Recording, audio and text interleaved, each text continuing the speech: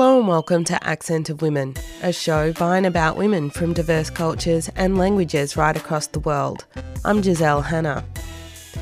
Today on Accent of Women, we discover Black Girl Magic. The Pan-African Poets Cafe, an already legendary African literary salon, pops up once again, this time at the Art Centre in Melbourne on Friday the 14th of July. This special pop-up event is called Black Girl Magic, and Sister Zai started the project as an event that celebrates Africa's rich literary legacy and diverse storytelling traditions. On today's program, we feature the voices of 4 performing artists involved in Black Girl Magic. You'll hear from Brown Sugar Babe, a South African poet, JJ, a facilitator of poetry and homemade treats in a place called Ms. Millie's Poetry Cafe, Nyauda Chol, a young African-Australian actress, and of course, Sister Zai Zunda, the curator and creator of Black Girl Magic. Black Girl Magic is a literary event that I run as part of the Pan-African Poets Cafe. There are various thematics that I choose to explore each year. Black Girl Magic I've explored already in Sydney, and now we're bringing it to Melbourne. And it's going to be a lineup of all women performing poetry, song. So we'll have people singing soul, we'll have rappers, we're going to have actors in film and from the stage, and poets. And it's a beautiful 90-minute show that is completely uplifting. It's about celebrating everything that we find inspiring about ourselves as Black women and anything that we find particularly dope. So I'm actually paraphrasing other women from the United States, because for those of you who know of the hashtag Black Girl Magic, you'll know that it trended on Twitter and people still use it. It's like this has entered common parlance now. You know, this is part of our vernacular. This is Black Twitter changing the English language. And the person who came up and created the term and hashtag Black Girl Magic, her name is Kashawn Thompson. And she came up with it because she noticed that every time Black women suddenly came into the public's eye, they came to prominence, it seemed like it was coming from nowhere. But in actual fact, they've been working so hard for many years, and the only other people who had been supporting them were other Black women. So this sudden appearance was like magic. Hey, here's, suddenly it's not. And also the magic of being supported and united as women supporting each other. So that's Black Girl Magic. So this event is all about supporting one another. I think that when it, a few points are completely and 110% is agreed upon. Our biggest supporters are other Black females, other people of colour. And one thing that I've noticed recently within this last year is that more people of colour have kind of started to kind of interconnect with each other and start making our own places and creating our own spaces to kind of force ourselves out there, because it doesn't happen easily. And so we've kind of realised it. So I think, meeting Sister Zai, then I've had friends who've started different things as well. For example, I've got a friend, Wani. These people kind of want to reach out with other people of colour and say, listen, let's do something big. Let's make it massive, because we have so much talent, but we don't really have those platforms to put it on. People don't really give us those platforms. It's like, instead, it's kind of like token platforms sometimes, I feel like.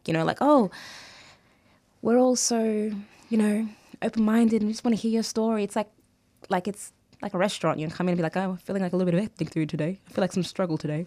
So, that's what I kind of feel like happens a lot of the time. And I feel like a lot of voices of colour have a lot of pain behind what they want to say. So our expression usually comes from, places that a lot of people don't understand. And so to express ourselves comfortably and openly, if we do have let's say not a majority, the majority is not very mixed, it's hard to say or speak on our struggles without feeling like somebody in the room is going to be uncomfortable, or someone's going to perceive it as angry or aggressive or something like that. So I think that it's no problem with white spaces or white audiences. I mean, Miss Millie's is very mixed up. It's very diverse.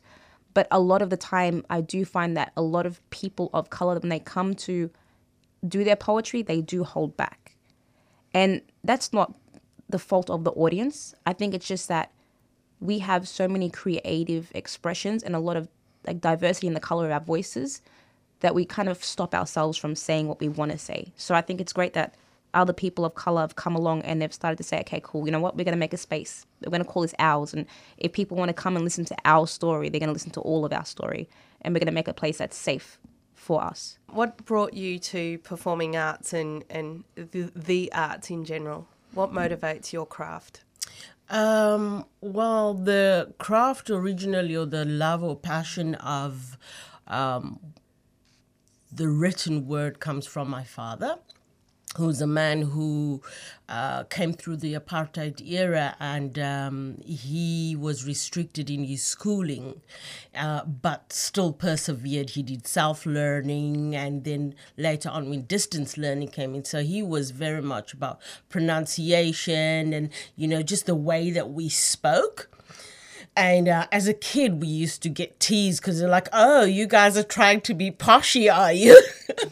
And today, you know, I feel that I am the culmination of generations of struggle. This is the first generation. I feel like I'm part of history that's making a breakthrough. Like, it's not just the struggle that's pushing this. This is... okay, now we can actually make it an art. We don't have to sing the songs and write the poems as a way of coping. Let's take this to another level. So I really feel like I'm in that almost like time capsule where when this time is looked back on, it's going to be seen as this has been taken to another level. Our people have made a breakthrough. So I'm just so excited to be part of this era and, you know, seeing my brothers and sisters taking things to another level. Well, do you have a piece right there that you want to share? I do, actually. And it's about women, my passion. So asking, how is it that in 2017, I as a woman still do not have a voice? How? Was this not the same fight my grandmother and great-grandmothers and her mother fought? Not even in the wider public, but just in her own house. To speak is to be out of turn, too becker or cheeky, having too much sass or be a drama queen. All heavy labels placed upon the woman, an attempt to put a guard over her mouth. Weigh her down and keep her in her place, out of men's affairs. Don't worry your pretty little head about it, my uncle patronizingly says. Or is that the new place that you're working that's putting ideas in your head? Because you never used to ask me these questions, speaks the asshole controlling husband. Wants and sees his woman as an extension of himself, and therefore tries to curb her opinions and prevent her expression of anything that he deems contrary to how he wants to be seen. You should know your place, the elders remind the young girls when they come with curiosity into the circle of old men, chewing tobacco and telling tales of yesteryear. She is rebuked and chastised for her curiosity, not encouraged or praised. I have no say over the new home we're going to buy or what car we're going to drive. It's you who have the choice, because there's things best left to men, my dear, else they'll bamboozle you or for the least treat you as prey. Why can't I too learn what lies under the hood? Know my carburetor from my spark plugs, not only the damn kitchen plugs. Know about financial profiles and also the John Doe. Not think it's a dead person, but that will probably make you go, whoa. While I'm sick and tired of generations and limitations and lack of expectations too. Let me have my say, man, and I'll let you have yours too.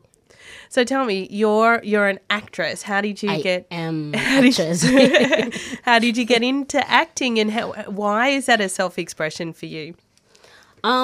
I've always been a very, very curious child as a kid. I think as a child, I performed a lot of like stories from the Bible, growing up with Christian family and all these things. And when I came to Australia, I heard that apparently, you know, you can do acting as a career. I was shocked. I was amazed. I was like, this is the thing. Because when I see movies, I just think like they just magically appear. I just never thought of it as like people actually put work into it, and people, normal human being like me, can actually, record this thing and take it out as a career. So when I heard about that in high school, I had a chat with one of my teachers, and he told me all about it. So I was like, you know what, that's what I'm gonna do. I'm gonna become an actress, and I'm gonna tell the stories of my people. And so then on, the journey of becoming an actress began. Do you experience it difficult to get acting roles or anything like that for issues of racism, or roles aren't really cast for people that look and sound like you? Absolutely. So basically, the way it works is when someone writes a film or when someone writes a script, it's basically they're creating a world. And most of that time, we women of color or just black people in general, we're not a part of that world that they're creating. So basically, I've had people that tell me to my face, you know what we're looking for? We're looking for blonde hair, blue eyes, and you're just not it. And so I would just be like, you know what? I'm going to take myself and my black hair and my brown eyes and go somewhere else. I don't allow it to let me down. But it's just, that just comes to show that this is the kind of, the world we live in. It's like our stories are not being told as they should, and we're not being put as priorities. Like we're not being prioritized. People that are telling stories, they're not telling our stories, or they tell our story, they take it and tell it a different way that it's not us that are telling the story. So it's like they look from within. They're outside the window, look at our story, how we're doing it. They take what they see and come and do it their way, with that including us, the people that gave them the story. Does it make a difference for all of those? I mean, those experiences that you have of being invisibilized and silenced, or or unacknowledged and unrecognized. What's the difference in a community that you guys are creating now? Like, what does that mean for your art and your craft and your self-expression? That definitely gives us more confidence to go after what it is that we want to do, like to tell our stories. Meeting Sisters Eye, for instance, like that gave me a lot more confidence than when I was starting out. Because starting out was like I saw, Black Americans, but it's like they were so far out of reach for me to even connect with them. Like I knew what they were doing, but it's like, but how did they get up there? How are they doing all these actors? How are they doing their job? So one night I went to a poetry event. I met Sisters Eye. She's doing art. She's making moves, and I thought, hey, there's a woman like me, the skin color, my color, and she's making this work. So I figured, maybe it's not as hard as it is. Like, it is hard, but it's like watching her breaking down those walls gives me confidence to also want to break down those walls. And I think creating this kind of community with a lot of women and a lot of women of colors and people of color behind us, it just gives us more confidence to push through those doors and tell our stories our way, And on community radio stations right across Australia, you're listening to Accent of Women. I'm speaking with 4 performing artists from Melbourne literary pop-up event Black Girl Magic. My guests are Brown Sugar Babe, JJ, Nyaura Chol and Sisters Izunda. Stay tuned to the end of the show for details on how to see these women perform live.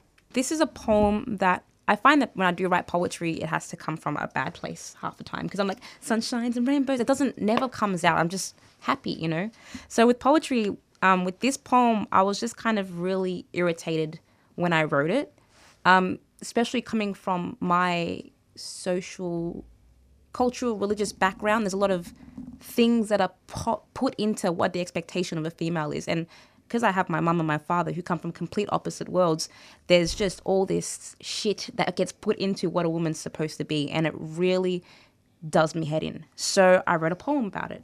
And this is the one that I like to read because it makes me feel good. Okay. I thought I hated men, then I realized it was just some of them. I've grown up, I'm grown. I absorbed your lessons and I reflected what I was shown, but so many parts just didn't fit. I sat down at the table in a sports bar with my oldest brother, now 33, and his high school friend. His friend, he loves his wife, but he had a few things to say about her shape. She's a great mother, a fantastic wife. She just doesn't look the way she used to. I looked at him, neither do you. I'm Sure, my father told me when I was young not to get pregnant because my husband would cheat on me if I got too fat. My mother told me not to talk back so much because real men don't really like that. My auntie told me not to let men walk all over me. She's covered in so many invisible scars. She said, women are like cars. Nobody wants a car that's done too many Ks. My oldest brother married his ex-wife because she was a model. You know how men are, he said. My grandmother told my mum no one would marry us if we didn't know how to cook. My friends are 25 and they're lowering their standards because they're not married yet. They think that if they miss this window, the men their age will just marry younger girls. I was told not to show too much skin. When I uncovered, I had a guy tell me I covered too much. I didn't like being told how to dress. It was an expression of myself, but it hurt me to see that his idea of beauty was to be a bit more sexy. Being a woman in 2017 is confusing, much less confusing than being a woman in 2015. That year we were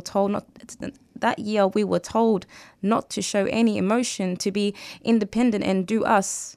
Yeah. Don't trust any of these guys. They only want one thing, but we encourage each other to give them exactly what they wanted, accompanied by games to gain some sort of loyalty from them at our peaks, being told not to reach for anything too serious. More for everyone else, I guess. I'm tired of being treated like a sampling board. I'm tired of being told if I get a little fatter, my man will get bored.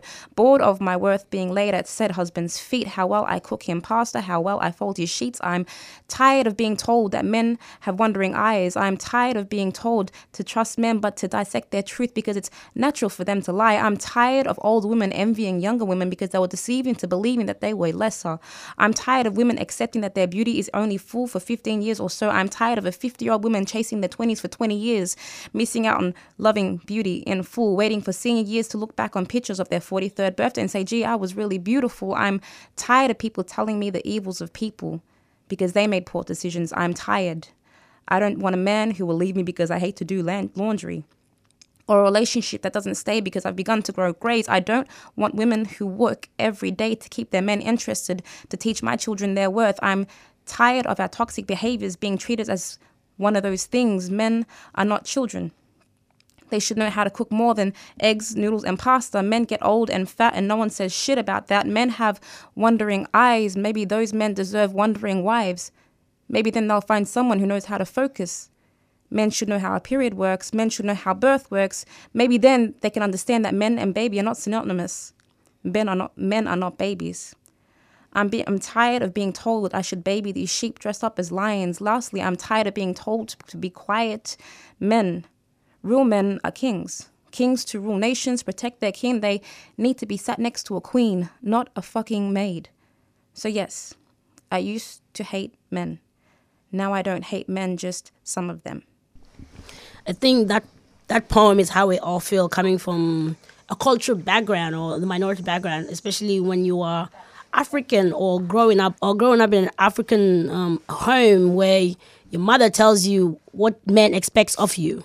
People tell you, or you reach a certain age where it's like they expect something of you as a woman. Or from like the age of 5, they start grooming you of what you should and you shouldn't do. You know, they'll be like, you can't dress like this, you can't play with boys anymore, you must always cross your legs. I'm 5 years old. What do I know about that? But it's like, usually when they tell you, it's not because of the boys your age, it's because the boys that are older than you, even older men, you know, having wandering eyes, just like, you know, it's just, it's absurd. You know, like we should not be teaching our young girls to always be like this and always excusing men for the excuses from such a young age. You know, I think we just need to, as parents, you know, as we getting to this age where we are now has time to give birth to our own generation, we should not be repeating the generation of our parents. We should be teaching our children equally, both boys and girls.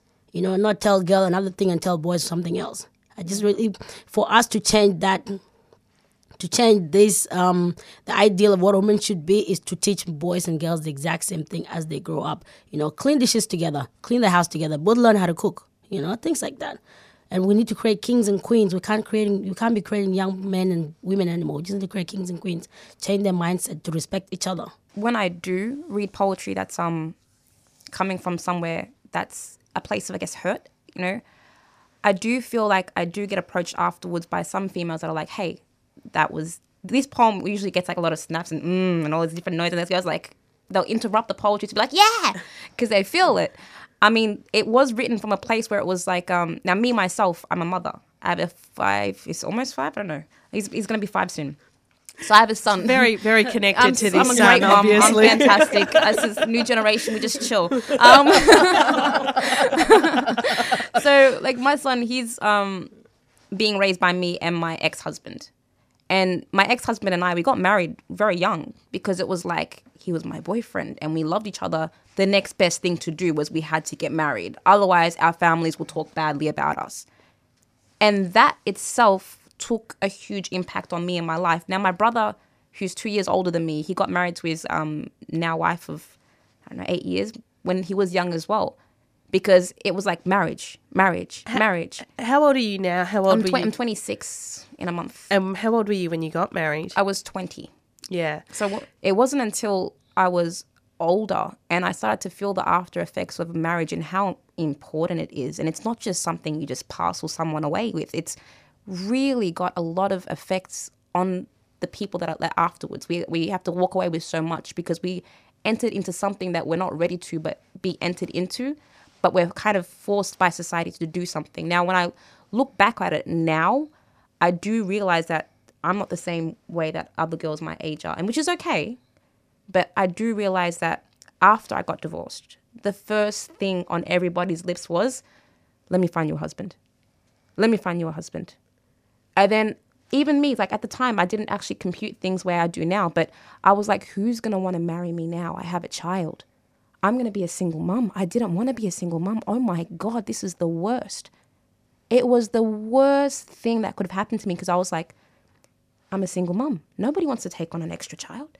But then when I actually got past that phase and I took control of things and I said, what the fuck? This is not going to happen. Omar, look, you got him half the week. I got him half the week. You're going to be in his life. You're his father. Okay, chill. Okay, simple. All right, me, I got him for the other half of the week. We'll do co-parenting. Look, don't worry about the child support. You're doing as much as I am. So now, after pushing away or pushing back on those expectations, I've realized that now I can actually function properly. If I meet someone, it's for myself. It's for love. It's different. Rather than I need to be married because I am now single. How am I going to do this by myself? Now I'm independent. Now I'm able to say, all right, cool, I'm a strong woman. My son's being raised by a strong woman and I want to be around other strong women so I can get stronger. So when I wrote that poem, it was around the time where my family was just like, hey, it's a lovely Palestinian boy. He goes to the gym. He's very, very strong. I'm like, I don't care. So those things, I feel like we all kind of relate to it in different ways because we've all had some sort of variation of it in our lives as females who come from ethnic backgrounds. You've been quiet and you're not a quiet person. And I just wondered what you were thinking of, especially in this conversation of familial pressure and oppression as well. Yeah.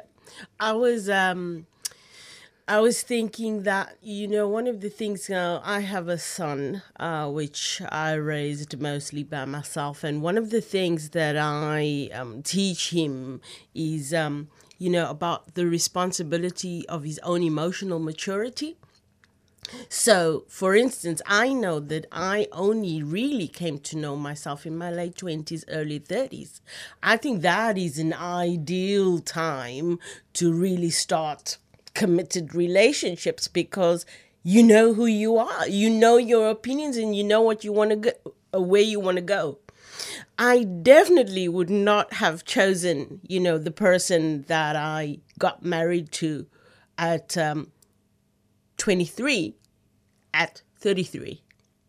And so, for us as women of this generation to think that there are other things. Our parents come from a generation of survival where their highest aspiration was to have a man, was to have a family. We've got bigger fish to fry. And so, honestly, looking after yourself emotionally, making sure that you have a direction and not waiting on somebody else to give you that direction. Then they join the party or they come to do life with you in partnership. And anybody who comes to my life adds to it. The minute you start taking away from it, hasta la vista, baby. And I want to keep myself to that too. If I'm going to come to somebody's life, be it friendship or relationship, I want to bring my game. So it's not just about the desperation and the mad scrambling to get a man and get a ring on your finger. It's about how do I want to do my life and who do I want to do my life with. That was Brown Sugar Babe ending today's show of Accent of Women. You also heard the voices of JJ, Nyauda Chol and Sister Zaizunda. They're all performers in the upcoming pop-up literary event Black Girl Magic, a project of the Pan-African Poets Cafe. Black Girl Magic opens on Friday the 14th of July in Melbourne, and if you're interested in tickets, contact Zaizunda on 0451 059 268. You can also go to Accent of Women's Facebook page for details on how to catch each of these performers at their own gigs. And that's all we have time for on today's episode of Accent of Women. Accent of Women is produced in the Melbourne studios of Community Radio 3CR with the financial assistance of the Community Broadcasting Foundation. The show is distributed nationally via the Community Radio Network, with special thanks to the Community Broadcasting Association of Australia. If you want to get in touch with the producers of the show, you can write to us at accentofwomen@gmail.com. You can also follow us on Twitter or like our page on Facebook. If you want to hear this show again or any of our previous programs, you can download the podcast from 3CR's website, 3cr.org.au. Go to the Accent of Women page and follow the links to this week's show. Thanks for tuning in. I'm Giselle Hanna and I look forward to your company again next week.